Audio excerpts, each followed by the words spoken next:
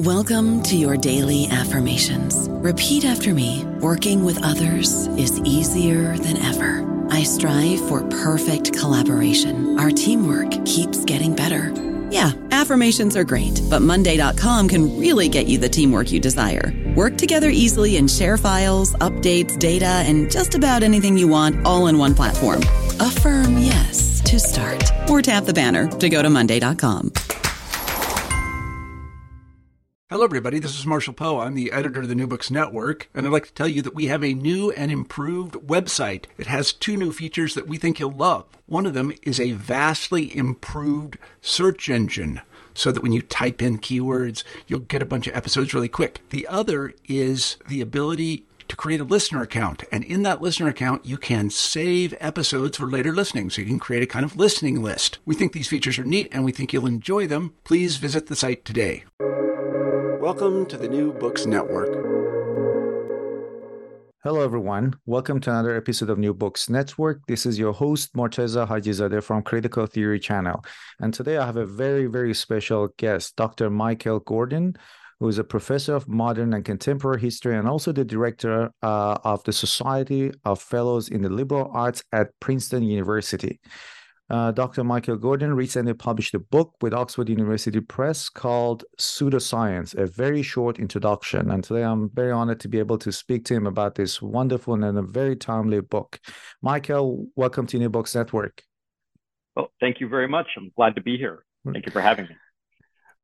This is such a topical issue, as we were talking before recording this interview, and there's a lot of talk about pseudoscience these days, or what is legitimate science and what is simply noise. Especially, I guess, after COVID-19, this became more to the forefront. So let us start with a definition. In your book, in your scope of research, how do you define pseudoscience? And I know it's a tricky question because it's not really easy to come up with a clear-cut definition. Right. So this is a large portion of my interest in the topic, was this problem of how to define pseudoscience. And the short answer is I don't, because to have a clear concept of what pseudoscience is, the general understanding of it is that it is something that is trying to be science, but somehow isn't, is lacking some quality, which implies that you have a very clear definition of what science is. And that proves to be quite hard to do in a robust, rigorous manner. So pseudoscience as a term it's a term used to demonize things that claim to be science or have arguments that they are scientific, but that other people think aren't. So it's a negative category. It's a category of abuse. The equivalent, I think, that's clearest to people is heresy. No one actually thinks they're a heretic. They think that they believe in the right religion, and those other people are heretics, even if they are the Orthodox Church. And pseudoscience is like that. It's a term used by people who want to criticize another point of view, but no one walks around and says, I'm a pseudoscientist and I work in my pseudo lab and I make pseudo facts. They all think, and I believe this is the central insight of the book, they all think they're doing science. And what does that mean for us? If we took that idea seriously, we don't have to agree with them, but what if we took it seriously that they think that's what they're doing? It opens up a space to look at a whole lot of doctrines and to see why some are fingered by others as pseudoscientific and how the people so labeled are demonized. I know that that's a lot of qualifications. I often use the term fringe science to describe the set of things that other people might label pseudosciences. But it's worth noting that the creationists, the people who believe the Earth was created in 6 days and that there's scientific evidence of that in the landscape, think that Darwinism is pseudoscientific. So the term pseudoscience is thrown around on all sides of this. And so to get away from that, I try to look at how people use it, as opposed to trying to define it from first principles. And I hadn't come across the term fringe sciences, which you use in your book, and I really prefer that one as well. Because the moment you use, I guess it's just and I could be wrong, the moment you use the term pseudoscience, there's a lot of negative connotation attached to it that you completely shut down conversation. And I used to think that people, for example, who were anti-vaxxers were all superstitious or followers of conspiracy theories. But reading more books and about them, I came to realize a lot of them do not have enough information. They're not necessarily followers of, let's say, conspiracy theories. But there needs to be this possibility to establish a dialogue. And the term pseudoscience, I guess, sort of shuts down that, and it's like a term, like a moniker that is thrown around, as you mentioned at the beginning.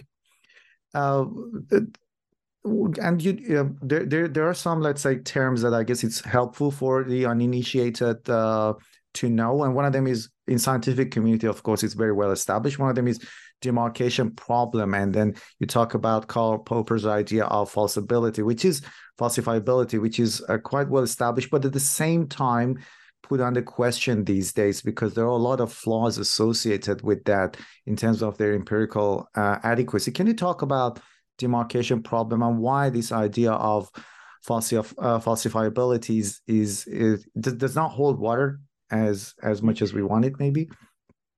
Yeah, so the term demarcation problem was coined by Karl Popper, who was a philosopher from Austria originally, but his later career, after he was forced to emigrate in the 30s, was in the United Kingdom. And he created this notion of a demarcation problem, but he didn't create the problem of how to differentiate between legitimate and illegitimate knowledge, between things that are understood to be reliable knowledge and those things that are not, is extremely old. That is, as far back as we have documents where people claim something is rigorous knowledge or scientific or scholarly, those texts at the same time are always pointing to other people who are not that, or who are claiming to be that. So the demarcation problem was Popper's term.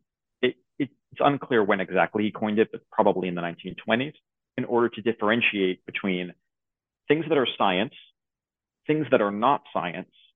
So like gardening or whatever you would have, there's many possibilities. And then things that are pseudoscience, which are things that are not science, but that are claiming or pretending or have pretensions of being science, but fail in some way. So Popper was fascinated by this problem. Biographically, part of the reason he was fascinated by that problem is when he was a student in Vienna, he was interested in two different intellectual movements that were quite prominent. One was Marxism, which styled itself as scientific socialism. Another was psychoanalysis in its various forms, Freudian, Adlerian, and so on. And he became convinced that both of these doctrines claimed to be sciences, but somehow weren't.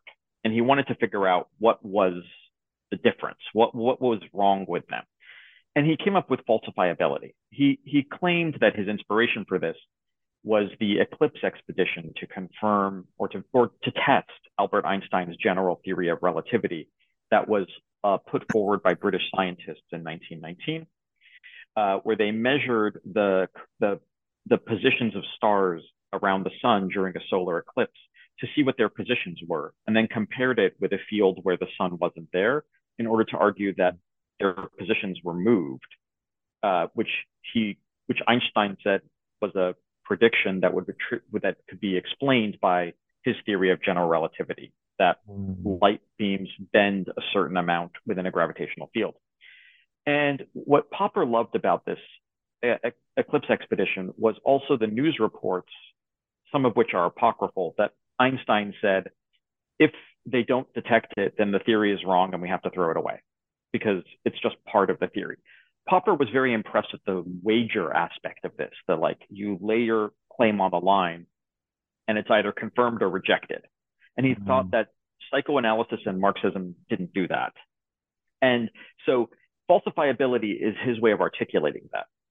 To have a falsifiable theory, according to Popper, is a theory in which you can state certain conditions that if they were found, certain empirical observations, that if they happen to be the case, the theory would be wrong. The theory would be falsified. If you cannot articulate any circumstance in which your theory could be proved wrong, so for example, Newtonian gravity, you could say, look, I have a ball here and I'm going to drop it. I'm standing on Earth and I'm going to drop it. And if it doesn't fall but stays hovering in the air, then my theory of gravity is wrong. So Newtonian physics is falsifiable in that regard. But if you didn't have that, if you added assumptions and said, well, maybe the ball is made out of some floaty substance, or maybe there's a counter, if you constantly tinkered with it so that it could never be disconfirmed, that would be pseudoscientific, according to Popper. And this is a very attractive theory. A lot of people like the bravado of the wager, like find this effect and I'll be wrong. They also like the bright line aspect of it. It gives you a test by which you can just look at a theory, say, is this theory falsifiable?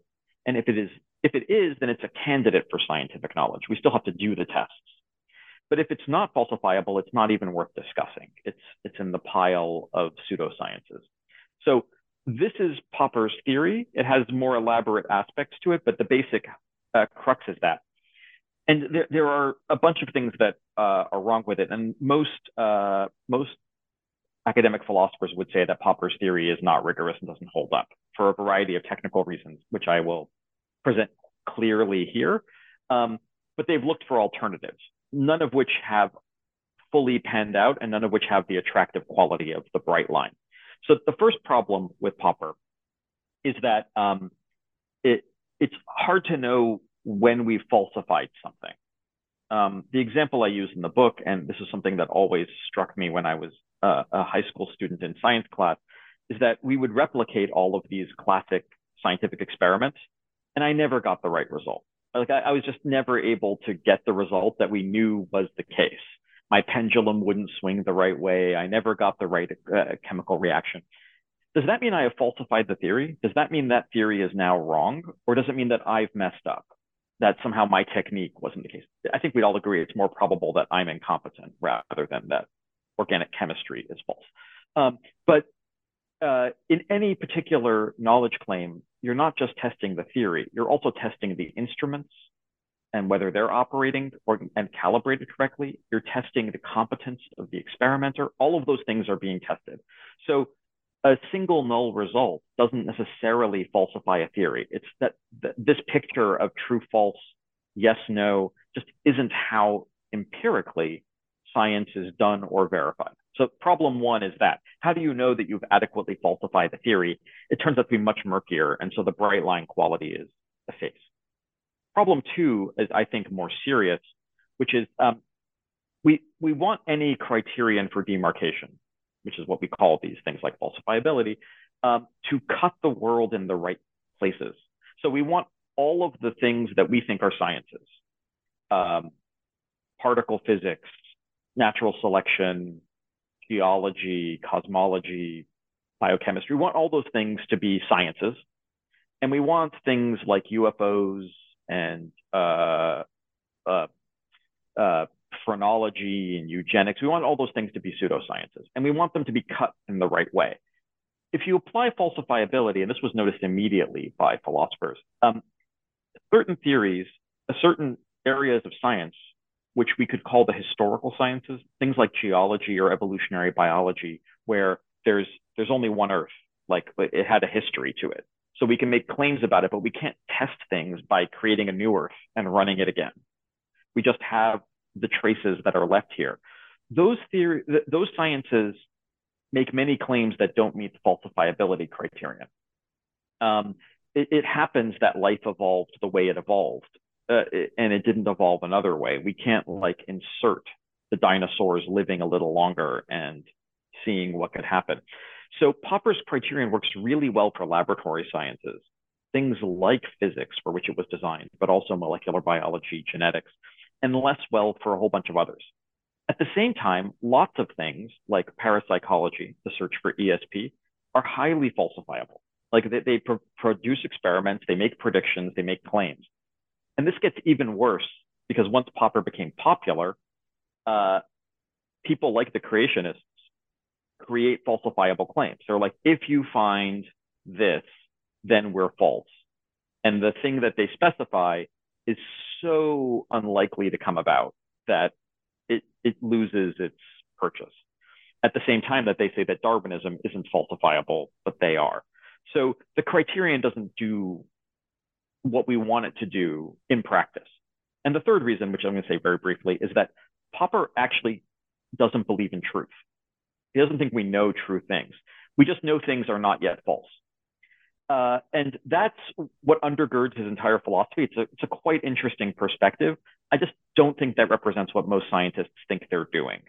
They're just not yet falsing the world. They're trying to uncover something else. And I think that affective dimension is important, and it misses something to think in a Popperian way. So those are the reasons why I think Popper doesn't quite work. It's popular in part because it's easy to teach. You can put it in a biology textbook, and because a variety of legal struggles in the United States made it salient in the 1980s that then produced the impetus to put them in textbooks. So now almost anybody trained in an Anglophone textbook at the even middle school level, but certainly high school and college level, gets exposed to this idea. So all of my students, when they come into university, already have heard of it. So, and that's unusual. I had not heard of it until I was in university. It wasn't, and I entered university in the early 90s. It was really in the 90s that this massive popularity of this idea took place, which is a few decades after most philosophers had already passed on from it. And as you mentioned, there isn't really any viable, let's say, easy alternative to this. But we also have replication. But again, we have replication crisis in sciences, especially I guess social sciences. Yeah, there isn't a good alternative to this. This is worrisome to certain people, that like we should be able to say what good science is, and we should be able to say what pseudoscience is, and then we can just get on with things.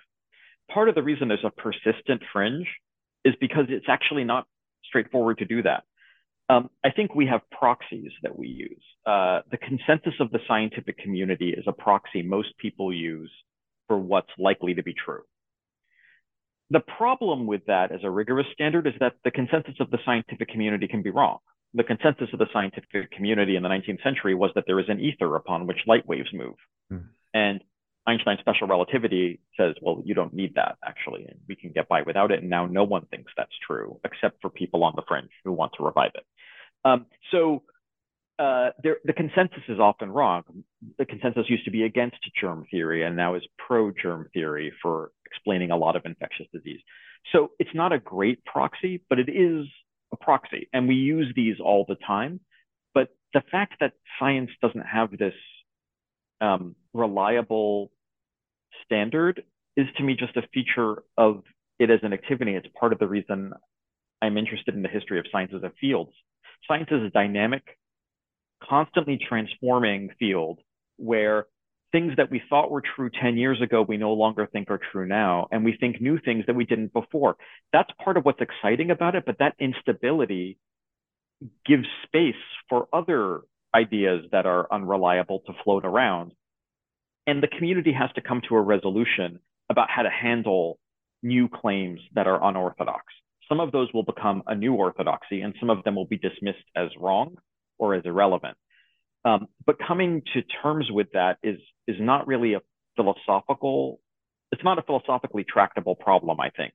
It's a social problem. It's a problem that the community of scientists and interested people come to together, and they develop techniques like peer review or other mechanisms like that to help corral in a bit the chaos that would otherwise ensue. And I guess the mechanism you just mentioned, peer review in general, consensus, scientific community consensus, is still more the best option maybe we have available, despite all its limitations. But there have been a number of issues with scientific publications, which we'll talk about, I guess, as we go ahead. Yeah. And I'm also interested to know more about vestigial sciences that you talk about. Sciences, what do you mean by vestigial sciences? So this is a term that I I came up with to characterize a phenomenon that's quite common, which is many of the things that we now consider pseudosciences, or that are not I would say that they're commonly labeled pseudosciences, like astrology, for example. They weren't just once sciences. Like astrology in the 16th century in Europe was the science. It was incredibly well-funded, highly mathematical, very predictive, and backed by states. In those cases, princes used to have an astrologer at court. And it took time for that theory to become delegitimized. And there's a bunch of reasons why that was: predictions that failed too often, new models of the heavens, like Copernicanism, new stars are discovered, the models start to break down. So for a variety of reasons, that body of doctrine, which was once considered a science, is no longer considered a science. That's what I call a vestigial science, something that at one point had scientific credibility and then lost it. The ether in physics is another one of these. Extremely scientific in the 19th century. Everybody, Maxwell, based his theory around the ether and developed models of it. That if someone came to you today and said, I have a new theory, a new model of the ether in physics, they would probably be laughed out of the room or dismissed as a crank. Even if that model was exactly the same as the model that Maxwell had, which was considered scientific in its day. And this is just a way of recognizing this dynamic temporal quality of science, that some things come in to consensus and there are good reasons to believe them. And then there are good reasons to reject them later. The astrology, there's the good reasons to believe them. Someone might say, like, what good reasons are there to believe them? Well, these are some pretty basic ones. We've known that people have observed for a very long time that the tides are related to the phases of the moon. So there's an astronomical object that affects stuff on Earth. Likewise, the sun obviously affects things on Earth, and also the length of the day affects things on Earth. So the movements of the heavens for the sun and the moon clearly seem to have something to do with what goes on Earth. And there's an extension of that to planets and stars that happens from there. So it's based on an observation that I think most people would grant, an empirical observation. And then it goes a bit beyond it, and it claims to have other findings. And then after testing it a long time, people came to reject it. So a vestigial science is what I label as a science that at one point had scientific credibility and doesn't anymore. The unsettling part of this idea is that many ideas that we might now believe have the potential to become vestigial. Most sciences, most scientific theories over the history of time have been rejected. So if you pick any scientific theory from any time at random, chances are it's been discredited. Most of those don't become fringe sciences or vestigial sciences. Most of them just go away. But some of them gain enough adherents who kind of hold on to it a little longer. And that holding on to it produces a community around it of people who think that this theory has legs, and they keep pushing for it. Alchemy went through a similar transition to astrology a little later, but it was always a little bit of a weird area of knowledge, in that people tended to do it in secret for a variety of reasons. But Isaac Newton did it. Robert Boyle did it. Almost everybody who was interested in the chemical sciences engaged in what you might now call alchemy. In fact, the terms are interchangeable in the 17th century. But some theories that until quite recently people thought were like the idea that dinosaurs survive in the form of birds was considered an extremely weird theory.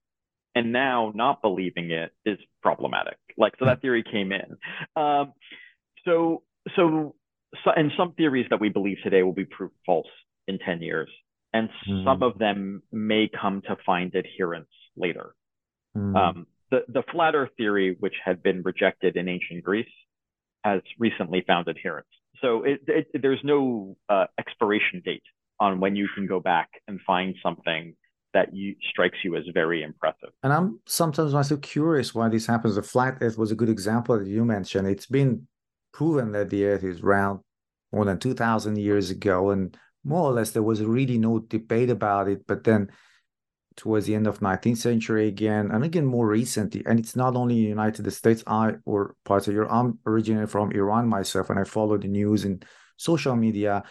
And I was just amazed to find out there were people, sort of influencers on Instagram or Twitter with 50 or 60,000 followers who are just putting up false videos or making really ridiculous claims about flat earth. But to me, it's this whole process of what happens when maybe a scientific theory is proven wrong or it loses its currency, but and the other way around, when a theory that has been completely rejected, say flat earth, again gains more adherence. I'm really curious to know more about this process of what happens.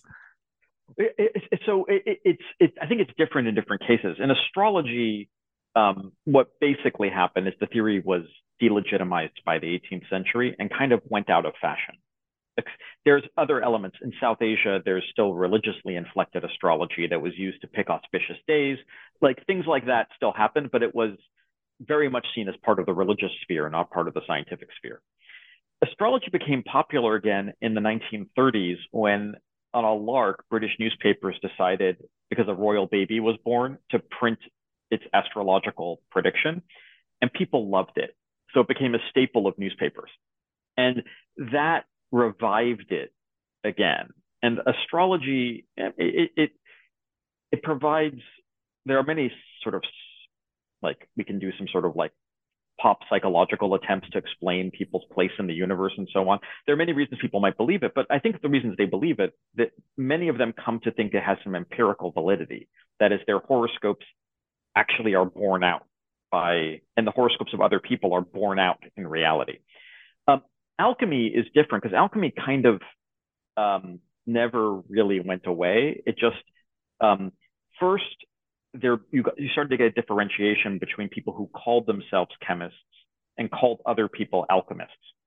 They did basically the same thing, but those who weren't interested in trying to transform metals or look for elixir of immortality tried to demonize the others by calling them something different, using another term for them. But those people still continued to work. And over time, they've just gotten smaller, but continued onward. They never quite went away. Eugenics is similar. It never went away. It became, after the Holocaust and then the civil rights movements of the 1960s worldwide, became delegitimized as a thing that you're supposed to advocate as a serious scientific theory. But in hidden forms, it persists in the science, not that hidden, in sort of like sublimated forms. It persists in the sciences in multiple ways. And active eugenics is still around. It never quite went through a death. Flat Earth is different. Flat Earth, I think, it feels to me in its current form as a product of, as something that was enabled by the social media ecosystem of the 21st century. And it has an impulse that's very similar to trolling. Like, what is the knowledge claim of flat Earth theory? It's not that the Earth is flat. They claim that that's obvious to you when you look outside. The claim is that people are lying to you about the Earth being round. Like that's their main focus. So the space program is a conspiracy. Globes are a conspiracy. All of those things, and that feature, that search for the conspiracy theoretic, or needling people for their establishment views and asking them to defend them, that sentiment is prominent when you see interviews with flat earthers. This is a very prominent sentiment among them. I don't want to demonize. I think they sincerely believe that something is up with the flat Earth globe situation, but I think most of them sincerely believe that. But it has a conspiracy theoretic aspect that a lot of these other ones, like astrology, doesn't have that. Yeah. I don't know about you, but I'm very busy and I don't have a lot of time to cook. That's why I subscribe to Factor. Eating better is easy with Factor's delicious, ready-to-eat meals. Every fresh, never frozen meal is chef-crafted, dietitian approved, and ready to go in just 2 minutes. You'll have over 35 different options to choose from every week, including Calorie Smart, Protein Plus, and Keto. These are 2-minute meals. Factor meals are ready to eat and heat, so there's no prepping, cooking, or cleanup needed. They're flexible for your schedule. Get as much or as little as you need by choosing your meals every week. Factor's the perfect solution if you're looking for fast, premium options with no cooking required. Sign up and save. We've done the math, and this is important. Factor is less expensive than takeout, and every meal is dietitian approved to be nutritious and delicious. Head to factormeals.com/NBN50 and use code NBN50 to get 50% off. That's code NBN50 at factormeals.com/NBN50 to get 50% off. And it was an interesting point you raised. I talked to someone about 7 or 6 months ago about a book that he had published with Oxford Press about vaccine hesitancy. And what you mentioned was that a lot of this backlash against vaccines sometimes comes from the lack of trust in governments or that social institutions have failed them. And the point that you mentioned, these people, flat earthers, instead of trying to prove the earth is flat, usually say that you've been lied to, which is more or less shows it's a sign of lack of their trust in institutions for whatever reason, right? Which I guess is a totally different subject here. Well, it's related to this in that like the part of the reason people are interested in vestigial sciences is they feel like the establishment has thrown away something too early, and it's suspicion of the establishment. UFOs is a very good example of this in that it is conspiracy theoretic, but it's also at a time of Cold War security anxiety where the fact that the government will be lying to you is actually not, it's empirically reasonable as an idea.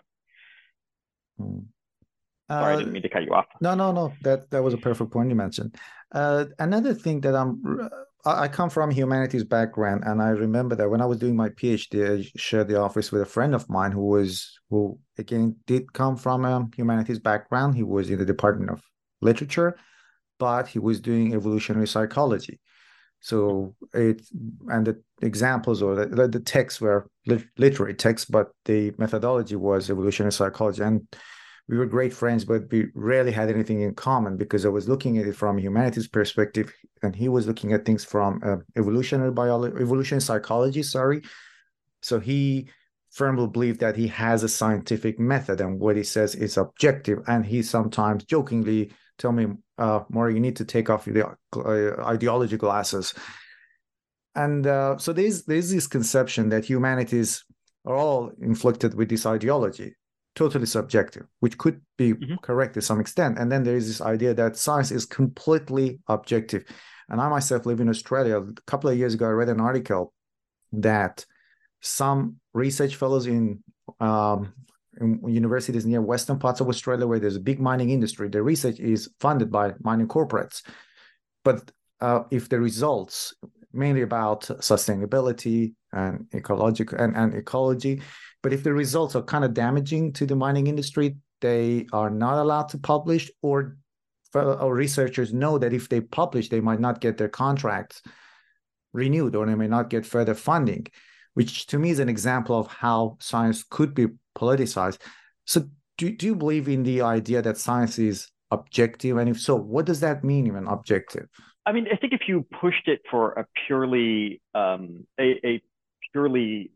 rigorous philosophical definition of objectivity, it's hard to argue that any human endeavor is purely objective. We could get into a long dispute about whether the rules of logic or arithmetic are like, but I don't want to. That's a sort of higher grade of conversation that isn't actually relevant to the real world examples we're talking about here. There are two features of science that I think are very important of science as it exists today in the world around us, and one might argue are necessarily true, but I think that they're certainly true of science as it exists now. The first is that science is an elite activity. It takes decades of training to get into the sciences. You need to learn a lot about math and a lot about coding and computers. You need to know the basis of the knowledge that existed beforehand. You need to know how to search the literature. You need to learn experimental techniques. It takes many years to do, and not everybody has the time or resources to do it. So a feature of our world at present is that science is done by a smaller set of people, but affects a lot of other people. That elite quality, the fact that it requires a huge amount of training and is closed off to a lot of people, is a feature that even if the knowledge claims were 100% objective and absolutely not biased in any way, there would be no way for external people to check it. But the second feature is the one I think is more important. The second feature of science is more important for understanding how it's never exactly 100% objective, which is science is incredibly expensive. Someone has to pay for it. It's not something you can just do in your spare time with nothing. To build a particle accelerator requires lots of investment. And even things that are less than that, to sequence a genome used to be very expensive. Now it's a lot cheaper, but you need to buy the equipment and you need to know how to use it. And that means someone has to fund it. And the funding can come from states, it can come from corporations, it can come from wealth. In the 17th and 18th century, in the early modern period, a lot of very rich people, like Robert Boyle was just extremely rich. And so he did a lot of experiments paying for it himself. And one might argue that Blue Origin and some of the other space exploration ventures now have some of that feature of the wealthy philanthropist just kind of throwing it away on a scientific question that they're interested in. Bill Gates as well. I don't mean throwing it away. That's too strong. I mean just spending their money to investigate the world. So the fact that science costs means that you have to have buy-in from someone who's going to pay for it. And the people who are going to pay for it are not the people who usually have spent the decades building up the expertise to do it. So you need to get someone to support you.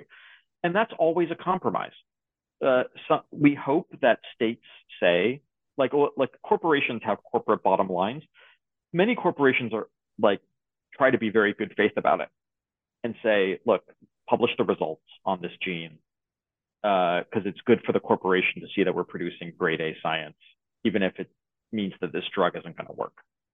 That's not usually how pharmaceutical industries work, though. Some stuff just gets buried or not published and so on. That's not great. But that is a feature. It's a compromise that we make in order to have science at all, is to have corporations pay for part of it.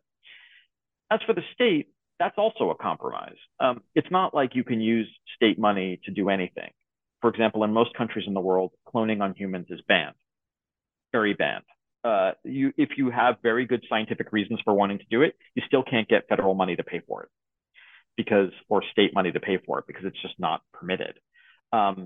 In the United States, it is illegal to use any federal funds to investigate the question of whether firearms deaths and public shootings are a public health crisis. You cannot call it a public health crisis if you're paying for it out of federal money. That's political intervention. Why would we ever think that state intervention is not political? It is a wonderful thing about people's faith in science that so much of it is depoliticized, that the state is like, oh, go ahead and investigate your genes. Just do the research. We're happy to pay for it. That's a wonderful thing. But in many cases, there are interventions of one kind or another. So the fact that we are humans who have our own biases, which is another set of concerns, and rivalries and petty disagreements, and have to pay for science, and there's this disconnect from a broader public, means that aspects of science are always going to either have subjective components intrinsically or be perceived as having subjective components. And I would say both. So that doesn't, I don't want to come off as anti-science or opposed to science. I want to stress that science is one of the best mechanisms we have for producing reliable knowledge.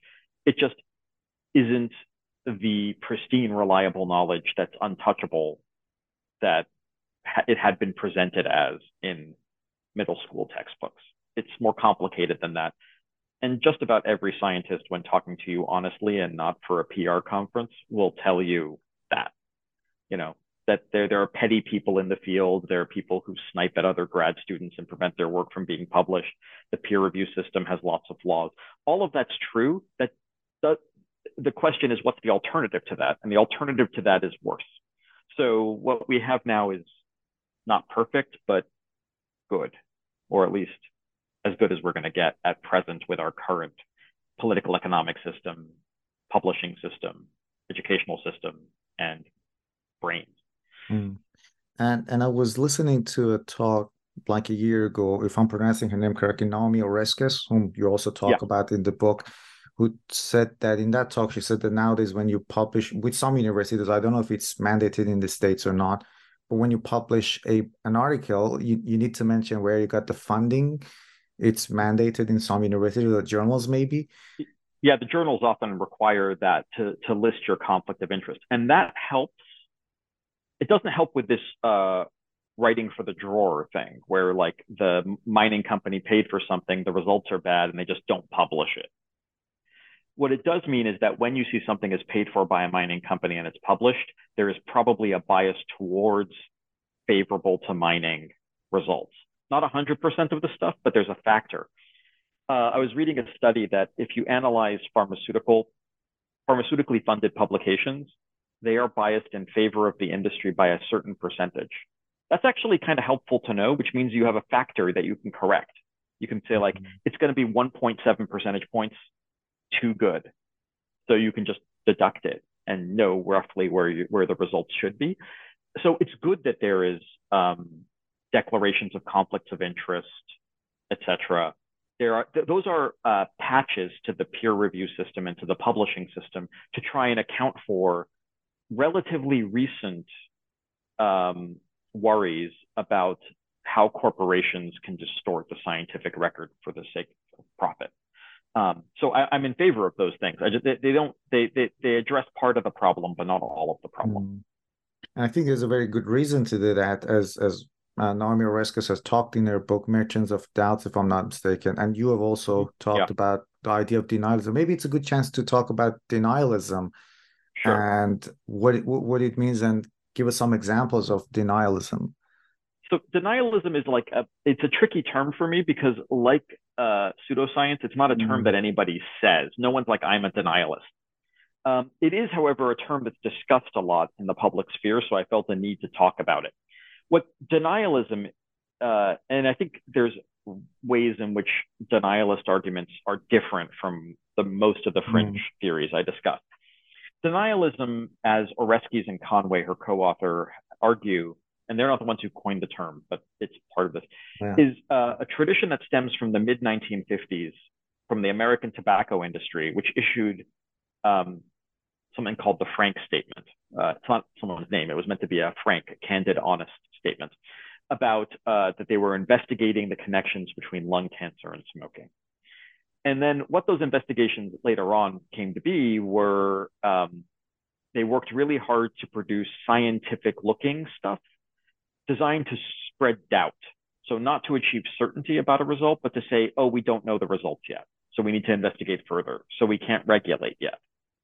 And denialist, the research that people consider to be denialist in the science policy world is research funded by corporations whose goal is to suspend action, to keep doubt in play, to expand the error bars of any finding so that we don't know whether coal causes acid rain, or we don't know that burning fossil fuels creates climate change. We don't know yet. We're still researching it. And it sounds good because nobody wants to be against research. So it's just say, let's research it a little more. We need to be much more sure. And that phenomenon is a phenomenon. You can document it from corporate archives that people were saying, look, we need, in the tobacco cases, it's very clear because we actually, through lawsuits, have the correspondence. They say, like, look, we just need to delay a ban on smoking for longer. So find ways of producing results that make it seem like the mainstream consensus is wrong.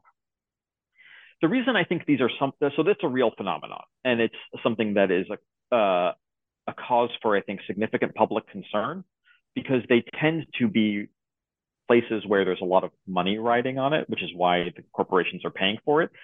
And public health and environmental damage environmental integrity are at risk. They usually are things where that the ecology or the health of individuals can be hurt if we let these doctrines sort of stand.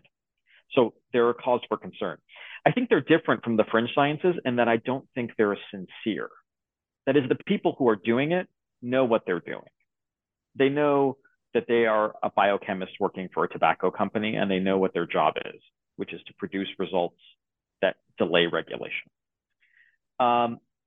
They're people. They're not, a lot of these people, they're not evil. They're like, they need a job, and this is a job.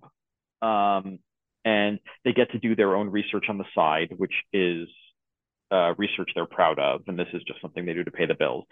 They may sincerely believe it, but I think most of them don't. This is different from the astrologers, I think, and the people who believe in Bigfoot or the Loch Ness Monster. They actually believe that those things are real, and they're genuinely interested in finding the results. And that strikes me as a qualitative difference that's significant. But since they are so closely aligned with each other, in that both of them are perceived by the mainstream scientific community as threats, and as potentially contagious threats that can affect the status of science more broadly in the culture, they deserve to be talked about next to each other. But I think the distinction is significant. And again, it's a great thing that nowadays more and more scientists are, trying to make their ideas well known to the public through podcasts or through TV shows, popular documentaries, and which is a great way of fighting, let's say, rise of. Well, after reading your book, I'm very careful how to use these words. So very cautiously I say pseudoscience. But and then from the time we've had science, there was pseudoscience, and there were people who simply spread wrong ideas, and not only in science but also in humanities. I read a lot of history, especially medieval history, and when somebody talks about dark ages, it just riles me up, and I want to tell them, look, it's wrong. But then I say, well, how much time do I have to spend debunking them or telling them? Maybe it's more worth that I just spend time reading more books for myself. It's not going to make it go away. And you talk about debunking pseudoscience in your book. Well, do you think it's worth doing it in anyway? Well, so debunking is a it's a big area and a big topic, because it is, in a sense, what the people on the fringe want. They want engagement. They want you to take them seriously, because they think they're doing science. They're like, I have found evidence of some kind of telepathic effect. And if huge if true, like if we find this thing, it's going to be a big deal. So why don't you just take the time to look through my data and tell me where I'm wrong? And most psychologists and statisticians won't. And that's perceived by the people who are asking for the help as haughty, arrogant, dismissive, classic elitism, a sign that these people aren't deserving of public trust. So it reinforces their interests in doing things. But what happens so first of all, the reasons they don't look at this stuff is because there are a lot of fringe theories that show up in people's inboxes, like a lot of them. And if you spent your time going through all of them carefully and finding all the flaws and then telling it to the person, you wouldn't have time to do any science. And then somebody else 2 weeks later will come up with the same theory and ask you again, and then you have to do it all over again. So they just say it's not worth it. I have a limited amount of time and a limited amount, and this is important, of resources, that I can't spend the money that I have to do research debunking someone else's theory. So most scientists think debunking is not worth their time. There's another question about whether it's efficacious. In the 1970s, a group of scientists from many different fields decided that they were going to debunk claims of parapsychology, claims that there's telepathy or clairvoyance, but also the most famous example of this was an Israeli, he started out as a performer, but I don't know what he would call himself, and I don't want to say something derogatory, named Uri Geller, who claimed he could bend spoons with his mind. This it has a cameo in The Matrix, the movie, where the children are bending spoons. Like, that's because spoon bending was a thing in the 70s, where people thought they could do it. Geller never got exposed as a fraud, so he claimed he had this ability to do this. But a bunch of these scientists, Carl Sagan was one of the leaders of this, thought it was important to debunk this, to get rid of it. And so they were going to do the tests. They were actually going to run controlled experiments and show that it was wrong. And whenever they did, people didn't care. The people who thought it said, okay, that experiment's wrong, but there are all these other ones that show that there is a parapsychological effect. So let's just focus on those. And so it was like whack-a-mole. It was like you would hit one and then something would show up somewhere else. So debunking didn't seem to do the job, even when you invested the resources to do it.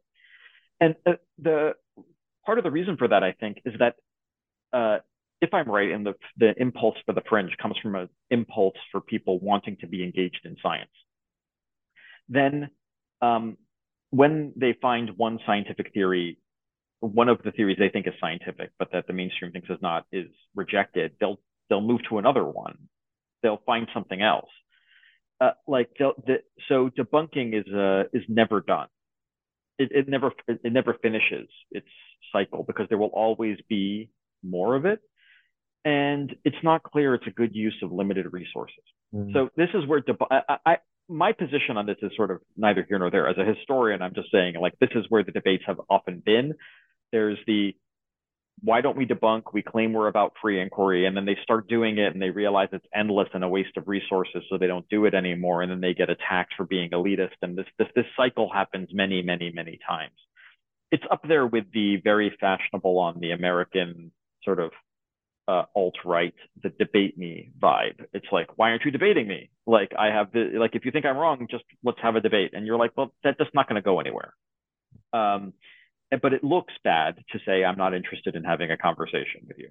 So these debunking seems to be stuck in a spiral where it's you understand the impulse for it, but it doesn't seem to do the thing that either those who want to debunk or those who want their claims to survive debunking want it to achieve. You're absolutely right. It's quite a tricky situation whether you really should invest that time and effort and even if you expose the other person, it's not going to end. Another thing, it will come up from somewhere else, as you mentioned. I mean, sometimes it does. Sometimes the person's like, oh, I'm convinced there are no aliens. And then they're done. But that doesn't mean there's not somebody else who's going to find. I don't want to say one shouldn't engage with the theories. I'm just trying to explain why it is that establishment scientists often think it's not worth it. Yeah. And I'm really interested in part of your book. It's in the last chapter.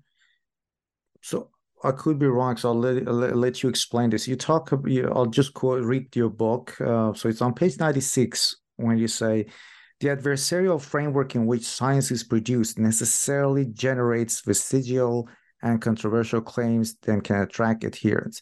So do you mean that even by the very methodology we use, that very methodology could also create or generate pseudoscience or bad science? Well, it has the potential for it. So the fundamental point is that science today is constructed as an adversarial enterprise. And this makes sense. People often point out that it looks a little bit like a courtroom, right? Like someone's putting forward an argument and Popper has this too, right? You put forward a claim and someone else is like, I'm going to make that claim false. And that's how science works, is by attacking other people. It has an Oedipal structure. You try to disprove your advisor and like this. And this mode is how science is organized now. The way you make a reputation for yourself is by proving somebody else wrong. And ideally someone else who is bigger than you and more powerful than you. And then you say, like, look, their data is bad. I redid the experiment and here's what the real result is. That's seen by many as a very amazing and good feature of science because it generates constant criticism and constant skepticism. Science wasn't always organized this way. So in the medieval period, the way natural inquiry is done was through commentaries on Aristotle for the most part. This is often seen as a very bad period, but that's not the point I want to make. It's that Aristotle makes certain claims about how nature is done. And then medieval manuscripts, often anonymously, would provide questiones, sort of comments on it, and say, well, he says that, but it's not quite right. Like, it could be that this, but maybe this. And then somebody else would comment on it as well, and someone else would comment on it as well. And because there's no credit, it's all anonymous, no one's really trying to make their reputations on it. And so it has a more collaborative quality, although it's constrained within an Aristotelian framework. It can't really go beyond that. It's always framed as a commentary within a tradition. But that was a different way of organizing science, organizing inquiries into the natural world. Our current system has this fighting model. And that's how science papers are too. They have footnotes, and the footnotes are to other articles that they're usually trying to refute. And that's how things work. And often papers don't cite stuff that's older than 2 years old because that stuff's already gone. What they're interested in is attacking the stuff now. So what do I mean that provides a sort of breeding ground? So every time you have an adversarial context, you have a winner and a loser. Someone's going to lose, whether it's the upstart who tries to attack the mainstream theory and fails, or it's the mainstream theory that goes down. If the mainstream theory goes down, it could become vestigial, right? It could become and have a sort of core of interest in it.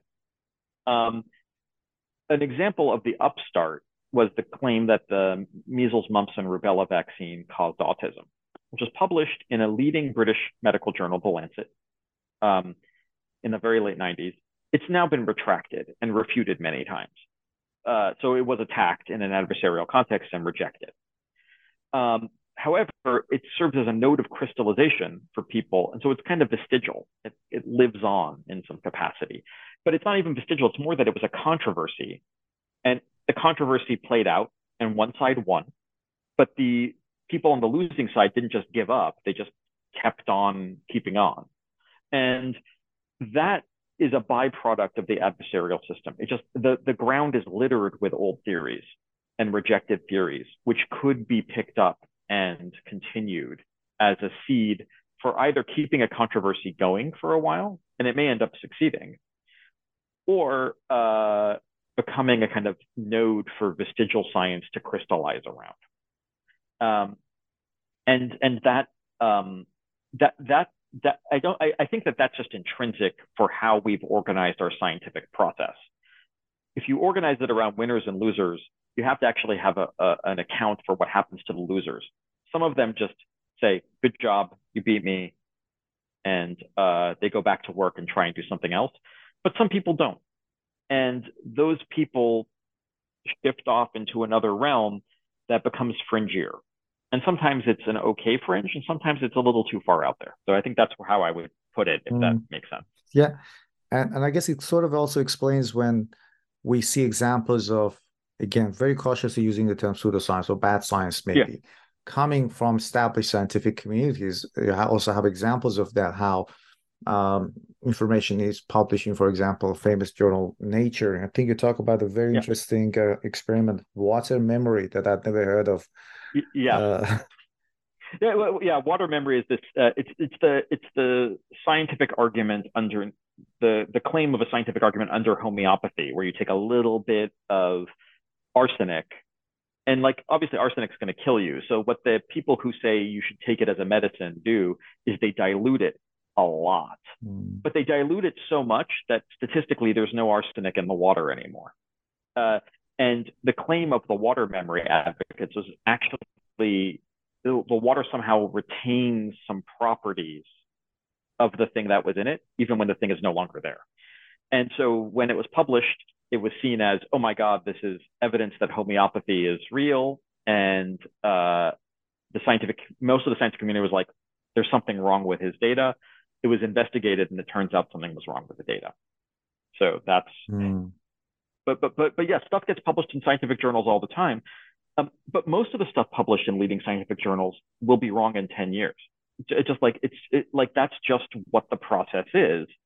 And it will be replaced by something better. But sometimes the stuff published doesn't just go away when it's refuted. It has a life of its own.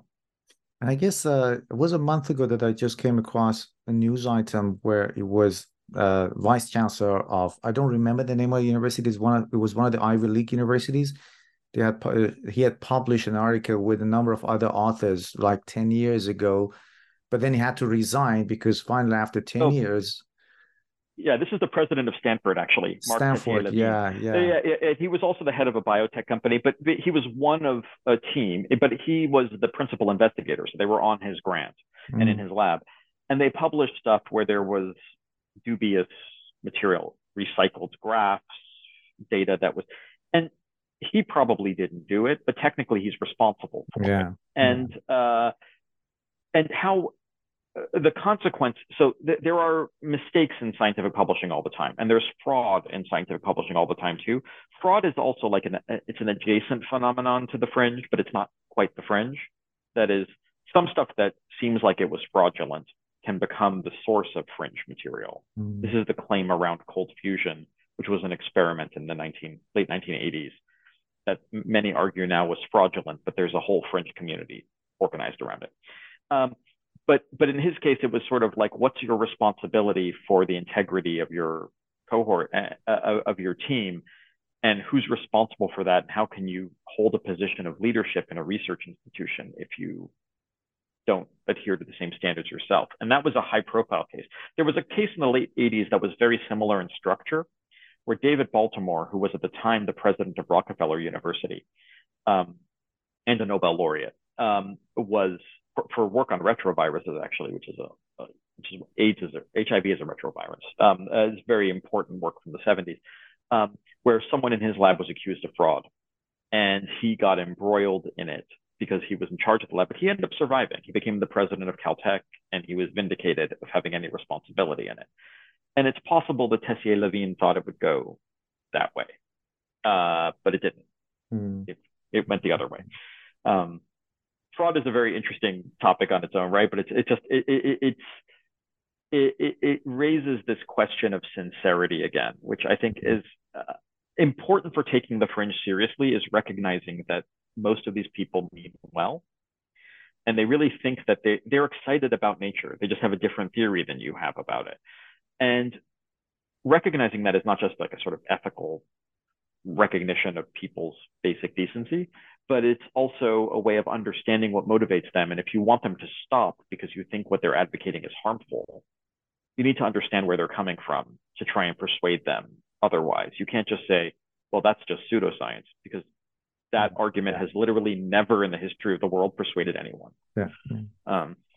And again, I go back to what I said earlier about that interview that I had with I'm short gender, I forgot her name, about vaccine hesitancy. And that's exactly the point she made. Yeah. The moment you say you are an anti-vaxxer, or the moment you say, oh, you're a conspiracy theorist, you don't believe the scientists, you've completely shut down dialogue, because some of them are really skeptical and they need to be maybe educated. They need to be talked with to see what the root of the problem is.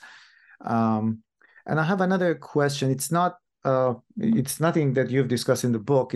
But I'm curious to know your ideas about it. You know that these days there are a lot of well-meaning scientists who are fighting and debunking pseudoscience or bad science or fringe theories, and governments are also in many countries, including Australia that I live, or I guess in the United States as well. There's a lot of push to encourage more and more students to read science, STEM. Of course, their idea is to help the economy in the future because jobs are there.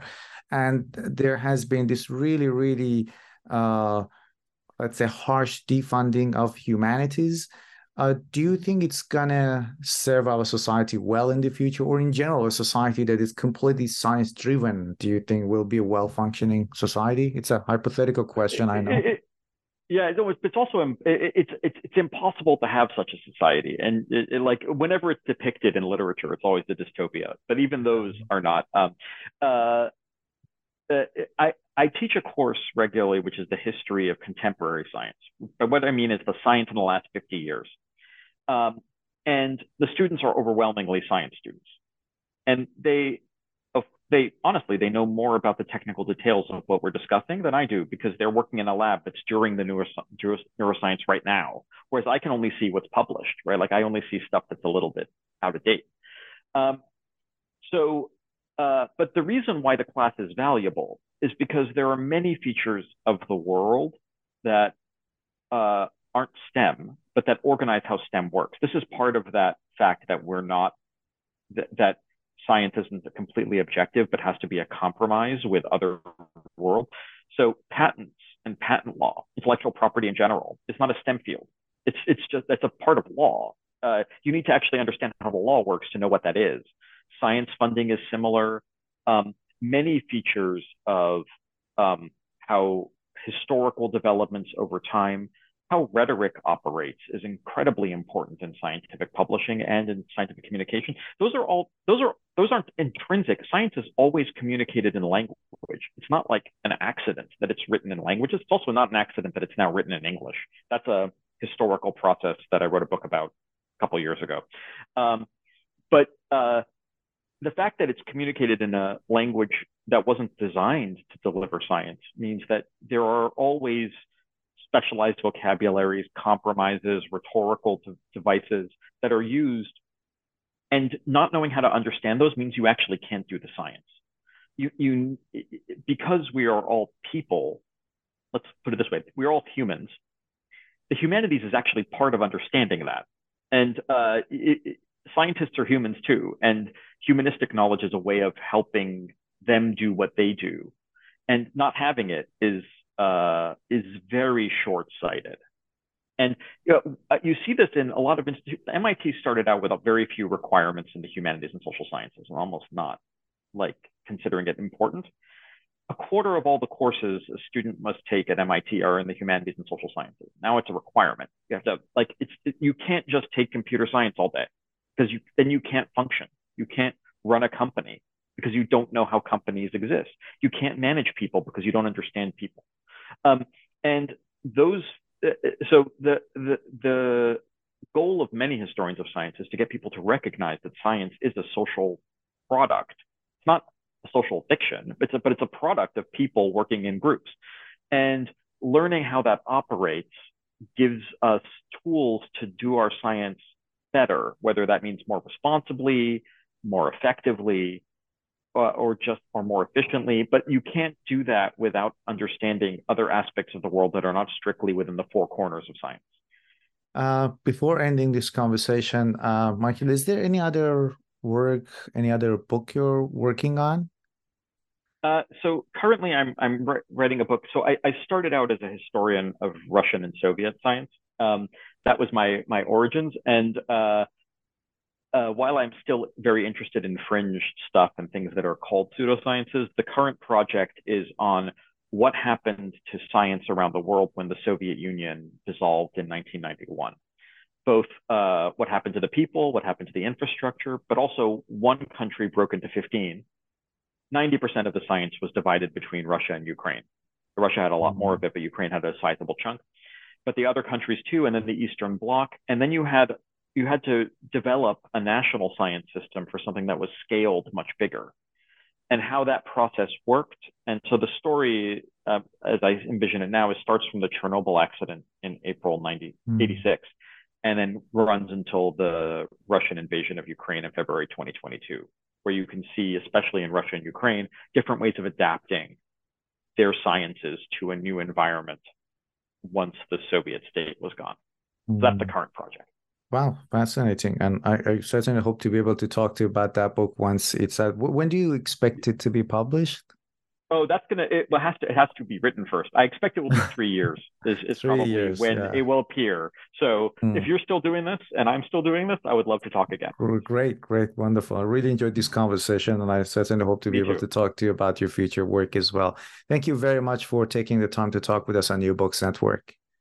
Thank you very much for having me.